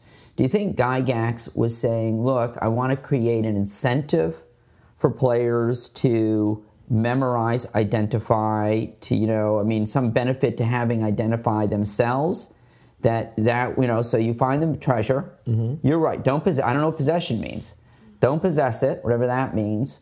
We're going to rest here. Yep. When you wake up in the morning or whatever, after your amount of rest that you need, he'll memorize magic user. He or she will memorize identify, and then we'll cast it, and you'll know what it is. Right. But so the problem. So most people won't have they won't have identify. Let's say no one's going to memorize identify in a dungeon. Right. But you could. I mean, if you have it in your book, you can at least rest, and you can do that. The problem then is, so I guess the easiest solution, not that this is easy, but it's easier, is at a certain point if a magic user starts building up their spells, right? Because magic users can, and then this is another topic, but can get spells by, from scrolls and copying them We have another question, which I think is a good one. Does a scroll of identify have all the negatives attached? Oh, that's a great question. So it doesn't require. I know. Sorry, because I know I want to show off a little bit. Yes. I know that it doesn't. A scroll doesn't require the materials, and this doesn't really answer all the questions. That's right. But it doesn't require the material spell components. Correct. Right. So you wouldn't need the pearl, or unfortunately, you wouldn't need You need to go to the pet store for the miniature carp. Right. That's right. You would need the fish koi pond in the back, the carp pond, to do that. So that's good. And the pearl, that's a cost, right? You don't need that because that's a material spell component, right? That's right. You would need any of that. That's all been taken care of by the magic user who put it on there. And it would also be at a level at least 6th or 7th level, depending on your point of view, when scrolls can be created. Oh, that's right. Well, so that's another. We'll have a scroll discussion. We'll have a separate scroll. So it's going to be at a higher power. So the question that our dear listener has asked, does the 8 points of Constitution, does that still get added to that? I know I don't know the answer, but I'll tell you what my I would say yes. I follow your rule, which your rule is if it doesn't say it doesn't, right. It does. Right. And we know that with scrolls that the components are not necessary, but that's not a component. Right. So I don't know. What are your thoughts? That's an effect of casting it. And so for me, I would say that they would be. It's just like to me, the example I would give is the teleport spell. There is a percentage chance that something bad could happen to you. You could be killed with it because of the effect. That effect still happens whether you read teleport scroll off a scroll or not. So I think the effects of it's just the material components, and you can cast it at a higher level than the player was at the time. Now, so this is it, and we'll do a separate one on scrolls, right? Because I don't want to divert that's too much into scrolls. It's a very good question. And remember, there's a 5% to 30% chance that a scroll not read immediately is likely to fade. We'll talk about that down the road. Yes. And now the nice thing about scrolls, though, is you do not need to roll your chance to know spell, right? I got DMG 127. That's right. You don't have to roll, so that's nice. That's right. So, if you're planning to use it, you just can use it. Just using it right off the... so yeah, my vote would be, I think the two of us vote for yes, you would suffer, unfortunately, the con detriment. But so I guess the benefit of having... let's say you get... So let's say that's what our fair listener is saying. If you had a scroll of identify, that'd be great because you wouldn't be using it. And that's why magic items are so powerful, because they allow you to do things that you wouldn't be able to do in the dungeon. You would never memorize identify in the dungeon. That's you right. have to stop, so you would have a scroll of it. Now, but the benefit of the scroll, again, this getting into scrolls, is that you can now write it. If you can write it into as long as it's within the range, not the level that you could cast it. You don't need to use a write spell. That's right. Correct? But then you'd have to learn if you could actually learn it then. That's true. Because really, that's the real benefit. You want to really start loading up your spell book. But so now that is a good point. We'll talk about the spell books and scrolls. So I guess the best case scenario for the player is that he or she either has a scroll or has identify as a spell. You find the treasure. Yep. You don't possess it. You hunker down. If you haven't, because you probably haven't. No one memorizes. I'm going to take. You're really optimistic when you're like, yeah, today. Identify. That's right. Because I just know. We're getting it. We're getting it. And in fact, we're going to destroy everything. You don't need my sleep at this spell or magic missile. I don't have to take it. You know what? Could you hire a magic user to come along with you? Saul. He's like the identify or Bob. guy. Yes. Bob the Conjurer. He will travel. That's right. You know, you won't have to do combat. You know, and so you would then do the identify or set up right your there. shop outside, like an identify truck, like a food truck. Well, like in Treasure of Bartolon, that magic user was camped out in the dungeon. You should just camp out in the dungeon. Right. Yeah, like right outside. Mm-hmm. Like keep on the Borderlands. Yeah. You just set up your shop right outside. Right. I like it. And you just pay tribute to the orcs and all that stuff so they don't kill you, right? I think any of those would work. And it would be very in the spirit of pre-first edition, the Gonzo kind of thing, where someone's just chilling out in the dungeon for no reason. Okay, I've got a question, though, about staff. You need a command word for a staff? Depends. Yes, and depends on the power. Well, wait, it's a staff +1? No, then you wouldn't need a command word. Okay, so the command word is to perform some sort of magical... Right.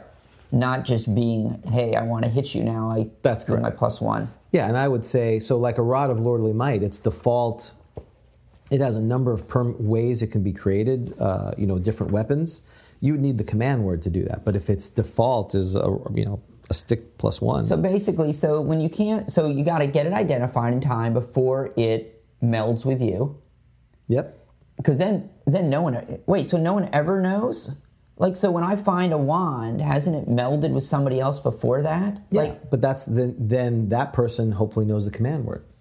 well, wait, but how does identify? Is identify lost once it melds with anybody? You lost the previous ones, yeah. I mean, so I've got a wand, and I don't get it identified soon enough. Then all the items would be the way if you read it that way. It's never no one ever, because it's melded with me now. So That's right. I leave it in the dungeon now and That's walk right. off, and someone finds it. So wait, that would mean then that if I bring it to the magic user to identify, the DM would have to know whether or not it's previously melded with somebody. That's right. So that they could be like, I'm sorry, there's nothing I can do. Right, and that still costs you money. Oh, right, he's got to do the identifies. I can't do it. That's right. So there really should be a roll first as to whether it's pre-melded. Right. Well, and like the case of Skargrad, the Black Dragon, did he possess the rod of cancellation that the cleric had? Wait, aren't all these magic items have all been possessed? Who's not possessed a magic item? Right. So then you could rule that unless the last person who actually used the magic item successfully would be in possession. But then that negates the rule of the hour per level. So most people just assume that they're not going to do some sort of pre-possession rule, right? You need to get back. You get it identified. Do we have that in our charter, in our rules, pre-possession rule extension? We may need to add that to our rules. No, I don't know. You've got some homework to do when you take your vacation this week. I know. I thought 20 pages was enough. No, there's a whole thing of what possession is. When a magic item is possessed, does that automatically wipe out everything? How does that work? I don't know how I can play next week's session without this information. You've been all wrong. Your whole life, your whole D&D life's been a lie. It's a fraud. So I got to race back, get there, hope I find somebody in time. Give it to them, hope it works, they do identify, and then they're like, yeah, this is a wand of whatever. Yeah. And then I'm like, that's great. What's the command word? And they say, I don't know. I don't do that. And if you don't have the command word, you basically then sell it to a pawn shop saying, I don't know because you don't have any idea what it's about. Because I don't have legend lore or whatever. And so you sell it for 50 gold. So you lose money. You spent 200 gold pieces or whatever, identify, you find out, then you forget, I don't know the command word, and so then I sell it for 50 gold pieces at the pawn shop. So adventuring, I've actually lost money. Right. I risked my life and lost money. Exactly. It sounds like a lot of fun. What nights do you play? Friday. I can't wait to be there. Yeah, Fridays. Well, so they found a wand that they did the old classic, put everything together and piled it up. And of course, one of my players asked, "Hey, what is this? What does this thing do?" I'm like, it's a wand that's magical. You're like, what do I look like, a magic user? Yeah, what do I look like, a magic user? Do I look like I'm about to pass a pearl? Do I look constipated? I got some pearls all jacked up. You see any miniature carp in my fish tank? That's right. No. Who am I? Yeah, so he asked, hey, what is, what, I forgot the exact comment, but... Carps are pretty big, so is a miniature carp still fairly big? Yeah, that is, Because how big is a carp? Well, a carp is large. So a miniature carp could be like, right? I'm thinking it's a minnow. And it says it's infused in it, so it sounds like it's blended in there. Like a blender? Yeah. It's like a carp smoothie? Carp smoothie with a pearl and a luck stone, which who would ever burn through a luck stone? I mean, the luck stone tells me this is a complete troll job in this case. Gygax is laughing. Yeah, you're going to take a luck stone, which gives you +1 to saves, and you get other things, and crush it so you can get a 25% better chance of figuring out something. That'd be awesome. You know what? He does all that stuff. He's like, yeah, this is a wand of luckstone. Right. I don't know. There's no such thing. There is no such thing, but it would be funny, right? Yeah, it's the equivalent of a luckstone that you just destroyed. Yeah, it's crazy. It's crazy. Okay, so can we talk real quickly because we need to round so what I do because Identify is so broken, I actually tell them, look, you have to use legend lore, which means it's 1,500 gold pieces plus or minus to cast that. Let's say that we do all that. Right. And it still doesn't give you all the answers. It gives you a thing. But and the other compromise I do is because the idea is all these are that there is that feeling of we want to see bad things happen to the other players. Unfortunately that's baked into the game, and some of the fun is when you put on the helmet of changing gender, and everyone goes ha ha ha or whatever it is. So if as soon as they possess the weapon and they've used it in combat, let's say it's a sword, I tell them what plus it is. And I can only so I don't have to manage that. 'Cause as you know, I'm as I get older, I don't really care about. Well, that's right. And the fact that you don't use identify doesn't mean that the player characters can't use the item. Right. So what it just means is you walk around and you use it. So you can point. I mean, well, if you don't have a command word, the wand, the rod, the staff you can wield it and hit people on the head with it. Right. The rod, depending on what it is, you're going to need, and the wand, you're typically going to need a command word, and so that is going to be a dud. Right. Until you're going to have to sell that thing, I assume, on the cheap. Yeah, so you'd have to do an identify. The thing is, typically the prices for selling is very extravagant. So it would be an investment. You'd be taking a shot. Now, one of the things I do, and I just want you to, before you keep going real quick, is if you're following the rule, because again, players have the Dungeon Master's Guide, which again, they're not supposed to, but this is the real world we live in. They all have the Dungeon Master's Guide. So when they get a wand of whatever. Wands, staffs, and rods are worth some of the most items in the book. So if you found this rod of cancellation is worth 15,000 gold pieces, as an example. Mm-hmm. So back to experience points. If you hold it, it's worth 10,000. So this is one of the items that's worth a stupid amount of experience points. But a lot of things, you get a lot more money if you sell it. You get a lot. Obviously, you get money for selling it. And typically, if you sell it, that's part of the treasure, and then you could divide that by the XP. So that's always the conundrum player characters have. If I keep this +1 sword, it's good because we get a limited experience points, but we have a better weapon. If I sell it, we get more money, and we divide it by the players, and that gives us experience points, which is typically more than you would get. And if you keep the magic item, you get what, 10%? How does that work? So if you keep the magic item, experience. It tells you. That's what we've been through this before. It tells you it's typically 10%, but you're right. It does tell you. I always thought it was automatically 10%, but you're correct. It tells you the XP value in the DMG. And the other part with rods, staves, and wands is it's based on a full item, which people don't read this asterisk a lot of times. So they'll want to sell their wand of magic missiles. They're like, oh, yeah, that's worth 35,000. But if it only has 10 charges, it's only 10% because the wand could have 100 charges. Yeah, let's talk about that. So wands need charges. Well, they all need charges. They all have charges. They all need charges. Yes. Staffs? Yes. They have staves. Staves? Yep, they have between 1 and 25 charges. But that's not for like your staff +1. Again, that's just always +1, isn't it? Yeah, that's just that's a quarter staff. Not for performing magical. So, because that's actually in a separate table, typically. Like if in rod, staves, and wands, they do not have staff +1 there. In miscellaneous weapons, they have quarter staff, if I remember correctly. Okay. I don't think, So like a staff of striking or something? Do I need a command word? Yes. Okay. I believe so because it has a special thing that it does, but I will look that up while you do that. And let me just mention I know at least with wands, I don't know if this is the same for the other items.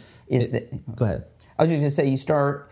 Unless indicated to the contrary, wands have 100 charges minus 0 to 19.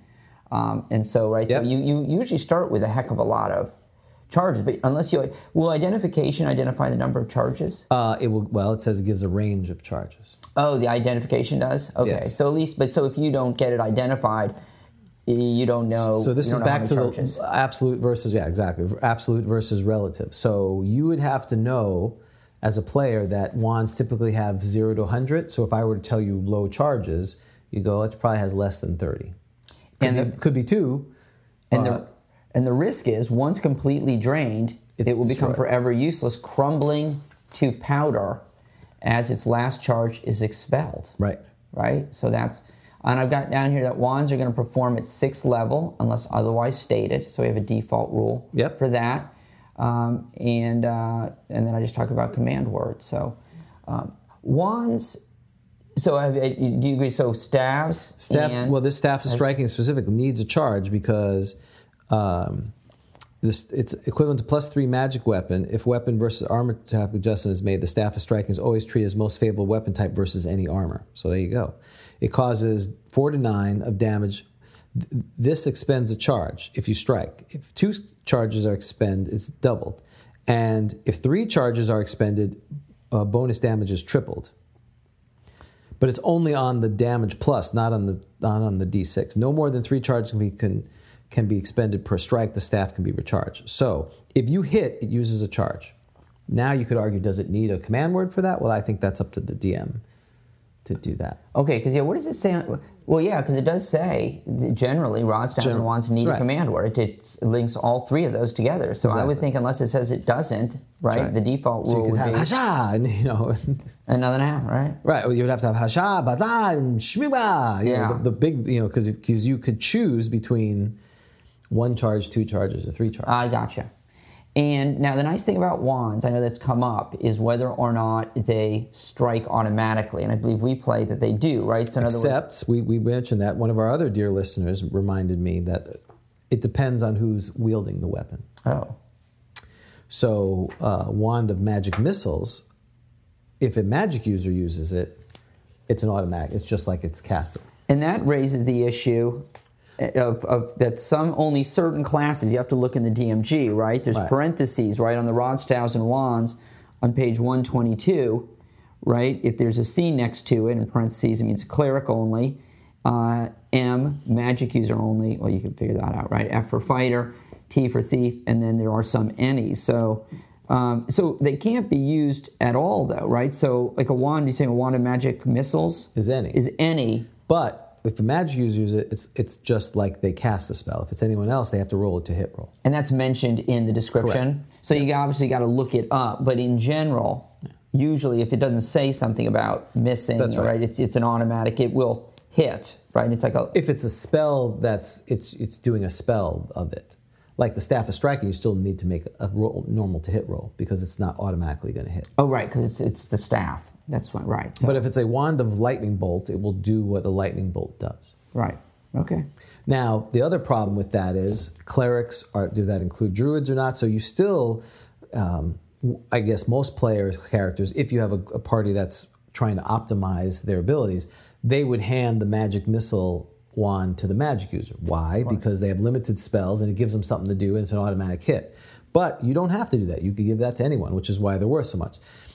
So the other challenge you have is you have to, so as Dan pointed out on page 122, it says wand of fire, M. Well, some M's, illusionists are magic users. They're a subclass of it. But in the player's handbook, it tells you which rods, staves, and wands an illusionist can use that are not precluded for them.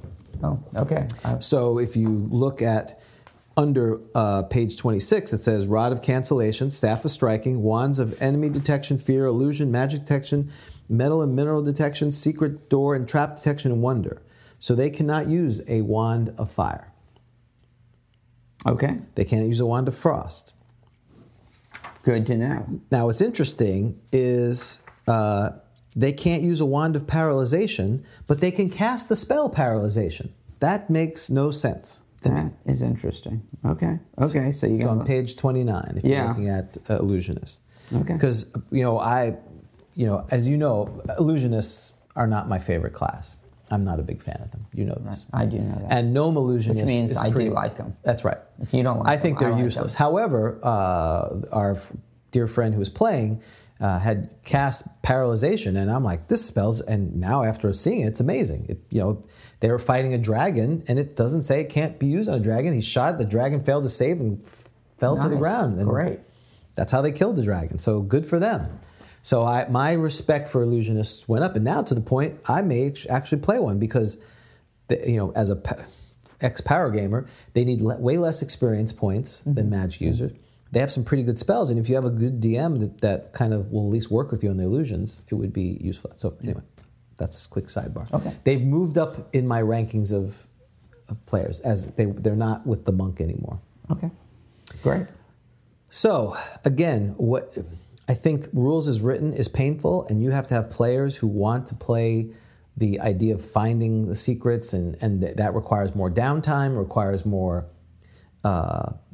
one-on-one sessions with players, and if you don't have that time, you're going to have to decide how much you want to hand-wave this kind of information. So what I do is, for normal items, identify, and it costs 500 gold pieces, and I will give them certain information.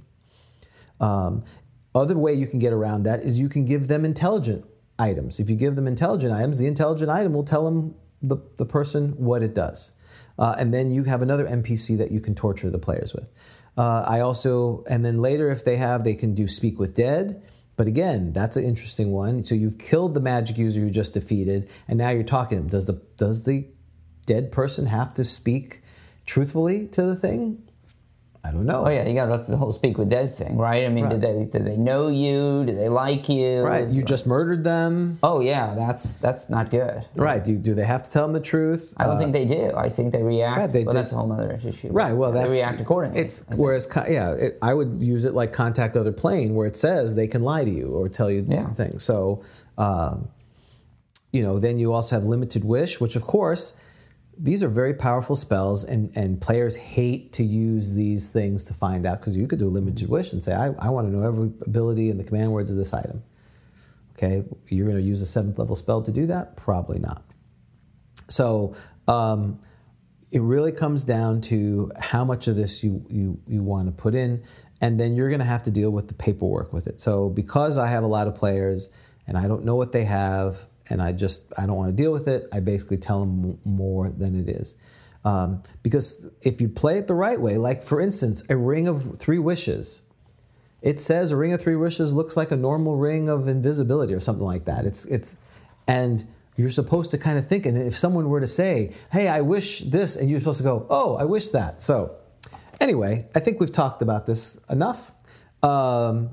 Any other comments, Rod, Staves, and Wands? Nope. So I think the next time we'll go through scrolls and we'll go through a couple of the items. But the short version is you as a dungeon master decide what level it is. Rules is written can either be a lot of fun or painful, depending on your point of view and depending on your players. Or I don't think you should just give away the farm. So you should make it some money and try to keep some mystery. All right, so for our suggestion...